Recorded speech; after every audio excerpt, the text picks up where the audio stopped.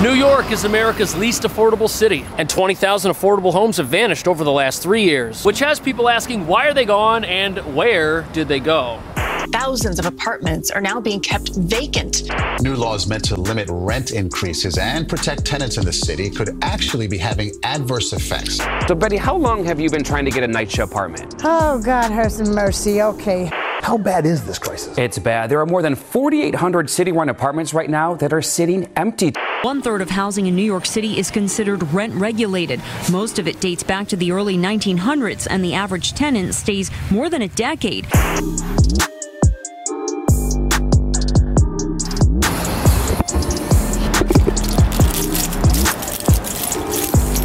These keys are going to help us learn what's happening to these apartments and where they're going. But before we head inside and have a look at the reasons why 1 out of every 10 rent-stabilized affordable homes have vanished since 2020, it's important to understand why these apartments are so sought after and what the city may have done to accidentally encourage landlords to try and get rid of these places. Being a special ed teacher, this rent is super comfortable for me. I'm endlessly grateful that I have this. It's the hugest blessing of my life because I would not be able to afford an apartment of this size on my teacher's salary. So here we have someone who's living in an apartment with similarities to the one we're about to check out, except for the price. Hers is a lot cheaper. That apartment's large, it's cheap, and at the time of that video, it was priced at $1,300 a month. And anyone living in a $1,300 apartment in this city will tell you that that is a housing miracle right there. And the person living there, she's a teacher with a part-time interior design job. And here's the thing, a teacher's salary in New York City, $65,000 a year starting pay, and without that rent-stabilized $1,300 apartment, she wouldn't have anywhere to live. Studio apartments in a building like this are gonna cost more than $3,000 a month, and that's why stabilized apartments are such a game changer. And having one allows people to live within their means to a greater degree than living in a market rate apartment like what's in this will ever let you do. But even though every renter in New York City wishes they had a rent-stabilized apartment, landlords are much less enthusiastic about them. And that's because if a landlord owns a stabilized apartment, it might be worth more than $1,300 a month, but they can't charge more than $1,300 a month. And that has a lot to do with why these places are disappearing.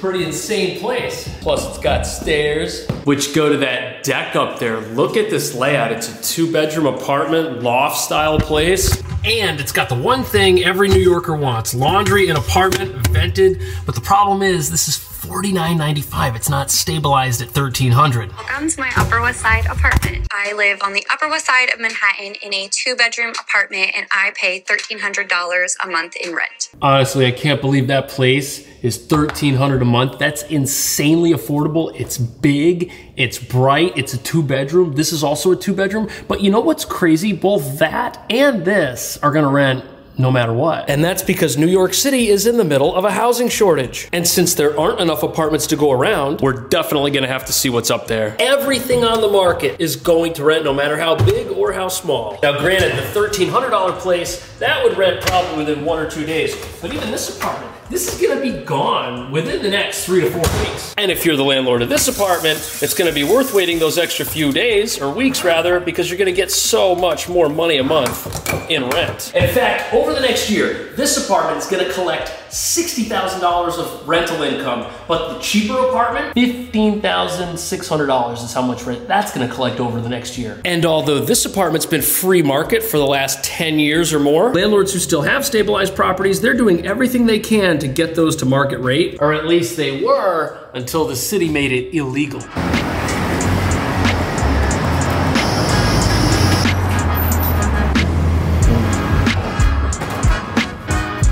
So prior to 2019, if a landlord had an affordable rent-stabilized apartment, it was perfectly legal for them to rent it out at a higher price once the rent-stabilized tenant moved out. But because rent-stabilized apartments are so valuable, as you can imagine, people rarely move out. And this created a very strange black market for tenant buyouts. And if that sounds shady, that's because it is. And shockingly, landlords were offering tenants of rent-stabilized apartments 6-figure sums to leave those apartments so that they could deregulate them and then charge market rate. If a stabilized apartment's $1,300 a month and a landlord buys buys it for $200,000. After 5 years, they'll break even on the buyout. But of course, as it turns out, the idea of landlords paying their renters to move out was somewhat controversial. And there are cases of landlords aggressively pursuing tenant buyouts. Now, although some tenant buyouts were perfectly acceptable agreements between the renter and the landlord, other landlords hired shady private investigators to basically harass people who said they weren't interested in being bought out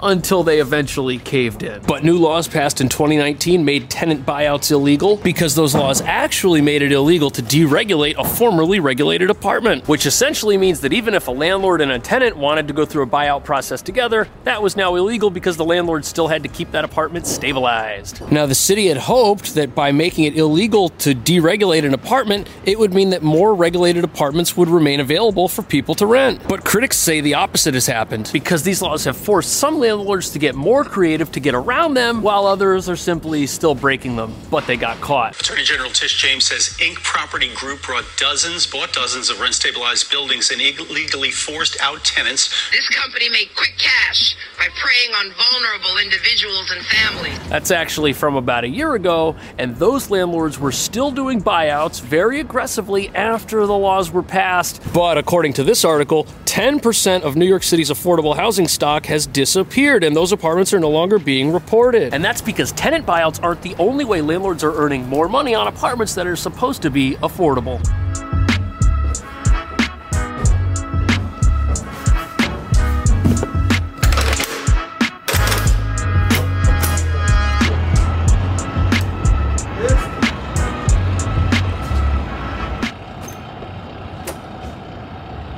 So, there's actually another way that landlords have been removing regulated apartments from the market, even though the city made some rules that limit how you can do that. For example, let's say that this here 2-bedroom is too big for you and you're the landlord and you want to chop it in half and make 2 1-bedrooms or 2 studios. That's legal, as long as the apartments are the right size. And it's also legal to take 2 small apartments that are next to each other and combine them into one very large apartment. And sometimes what landlords will do is they'll combine one apartment, which is market rate, with another apartment next to it, which just so happens to be a stabilized apartment, and now the entire unit becomes market rate. Critics of property owners say this hurts the housing market, but proponents say this is the only choice they've got. Now, we're gonna go over these arguments to see if they're valid or not, but look at this. One landlord took $800 stabilized apartments and converted them into some massive co-living arrangement where the suites were $7 grand each and each of the rooms got rented out. But even though every renter in the city wishes they had a stabilized apartment with artificially low rent, every time a landlord rents a stabilized apartment,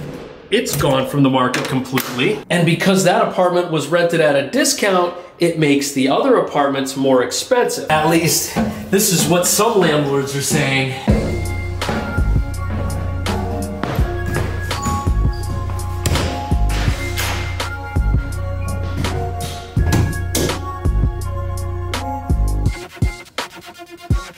Look at that, free toilet paper. Who says living in New York's not affordable? But the first argument that goes against regulating rents, even though rents on market rate apartments can be really high, is that landlords don't look at how much money each individual unit makes. They look at how much money the entire property makes. And let's say you have a building with 20 units, all of which are market rate. If those units each rent for $3,000 every single month, the building is gonna earn $60,000 a month and $720,000 in annual income, which does seem like a lot of money, but landlords have certain costs associated with running the building. Fixing a bathroom or a kitchen could cost you $30,000, $40,000. And you've got taxes. Landlords have to pay for hot water and heat in a lot of buildings like this one. Plus, these buildings are not exactly brand new. They need repairs as well. There's a lot of upkeep that goes into it. And when you have a well-run apartment building, what the landlord's gonna do is gonna say, look, I make a certain amount of money from this building every single year as far as rent goes. I've got to pay this much in taxes. This is how much I can afford to spend when I renovate the apartments. This is how much upkeep I can afford to do. This is how much I can pay my super. It all revolves around that total building budget. Also, certain costs you can't really negotiate, like countertops. They've got a certain cost no matter what your rent is. Same deal with faucets, fridges, and sinks. They've all got a cost. And it's not like you can go to Home Depot and say, hey, I'm buying a fridge for a rent-stabilized apartment. Give me one of the rent-stabilized fridges. And this is where things get really interesting. Let's pretend for a second that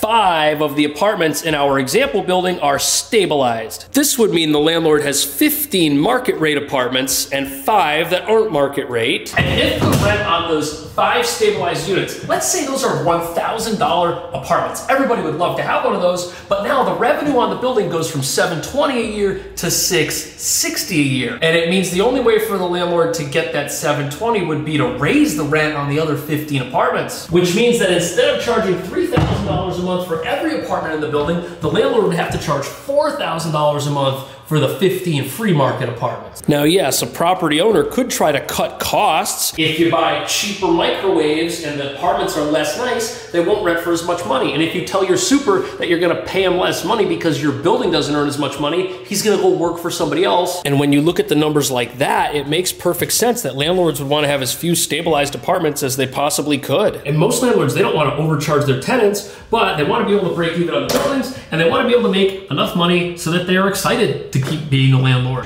And even though not every landlord in this city is a saint, like anyone else, if they feel like they're being underpaid, they're gonna quit their job and go do something else. I used to live in a rent-stabilized apartment in Queens, and my rent was $18.75 a month. And my landlord, we had a good relationship at the time, he told me other apartments in the building were going for as low as $900. The whole building was pretty much stabilized. And for that reason, he said he was looking to sell the building because he just wasn't making as much money as he'd hoped. And even though I thought the apartment that he gave me was pretty nice, he could only get so much money for it a month. This doesn't mean you should necessarily feel bad for your landlord, but it does mean there's a cost for pretty much everything in housing. And that's why a lot of people say there shouldn't be profit in housing. The government should own all the housing, and the government should give people apartments that they can afford based on their income. But even in apartments like that, which we have in New York, money is still a major issue.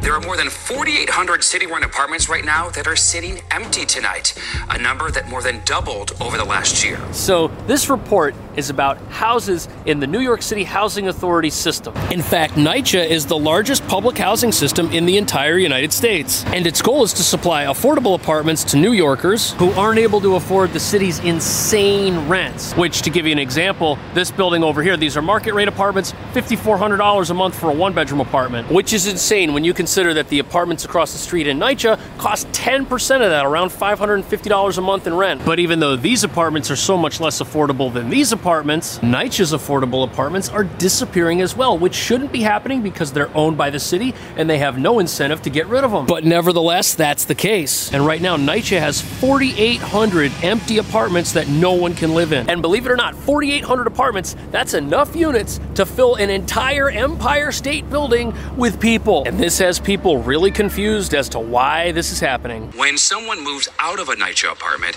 it's taking longer for it to be fixed up so new tenants can move in. Their turnaround time went from 120 days 2 years ago to 412 days now. It's almost tripled. That's insane. Over 400 days to renovate an apartment? That's longer than a year. And this means that even the city of New York in its own apartment buildings is still contributing to the housing crisis. And even though landlords who might own a building like this, which is right next to the NYCHA building, you can bet that they're renovated in as little as 1 day. And if they need lots of repairs, maybe a couple of weeks. And wait till you hear how long New Yorkers are waiting to get a spot in a NYCHA building. Betty, how long have you been trying to get a NYCHA apartment? Oh, God, have some mercy. Okay. She hasn't been waiting for weeks or months for a subsidized apartment, but years, more than 6 years. It's really, really frustrating. So you live in one of the city's buildings? Correct. How long did you wait to get a spot in the city's buildings? I've heard people waiting for several years. Actually, I was on the list for 8 years. 8 years? 8 years. I put my application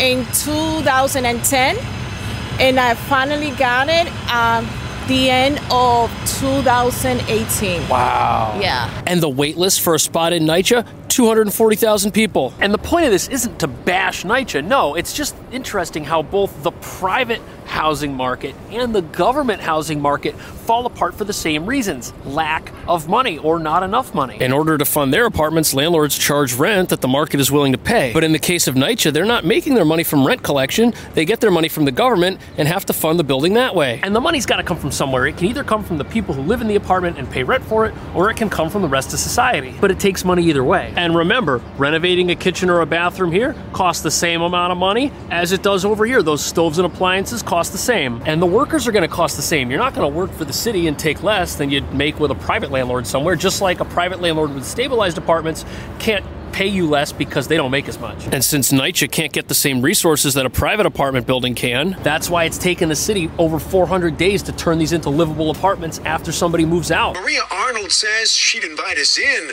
but the place is a mess. Take a look at the photo she took. Yes, that does appear to be black mold. The result, she says, of a leak upstairs that the housing authority took years to fix. Okay, if a private landlord did this and told somebody to pay the same rent on the lease for a place with mold, they'd be crucified as the greediest landlord in the entire city. But if an apartment has extensive damage like mold, it can take a long time to fix up that apartment. And part of the reason that it has mold is because it wasn't being properly maintained to begin with. And this is where cutting back on resources and cutting costs because of a lack of money hurts everybody. No one is benefiting from a 400-day wait time to get an apartment to live in. Yet that's what happens if you don't have enough workers to fix minor repairs. They become major repairs, and now nobody has a place to live. Also, some landlords with stabilized apartments, they don't rent their apartments out because they say they don't have the money to fix them and get it back by renting it. But the exact same thing is happening here. You have an apartment that's vacant because the city doesn't have the money to fix it. But even these sorry little buildings over here, you can bet the landlords of these, if those are market rate places, they get them renovated as quickly as they can. But the byproduct of this is nobody can afford to live there. And at the end of the day, that brings us back to square one. We've got a housing shortage. We either don't have enough apartments for everybody, and some people have to pay amounts that are unaffordable, or everybody has to pay an amount that's unaffordable because we don't have enough apartments for everybody. And if you want to know the reason for that, look at this new luxury building right here. Look at how high it is. There's sky above it. It could have been higher. But the city has lots of rules called zoning which determine what you can build, how high it can be, where it can be. And that's why critics of both rent regulation and landlords who charge too much say that the best way to fix housing is to let people build more buildings that are taller. 1, 2, 3, 4, 5, 6, 7 stories. And even with this NYC property over here, it's great that they have this outdoor area, got some green grass over here, a nice place to sit, but there's no apartments in this area. And yes, parks and outdoor areas, those definitely benefit the people who already live in the building, but they don't benefit the people who are in that 240,000 strong waiting list that need a place to live. Are New York City landlords charging too much? Are they charging too little? And how would you fix the housing crisis here? Let me know. Thanks for watching. I'll see you in the next video.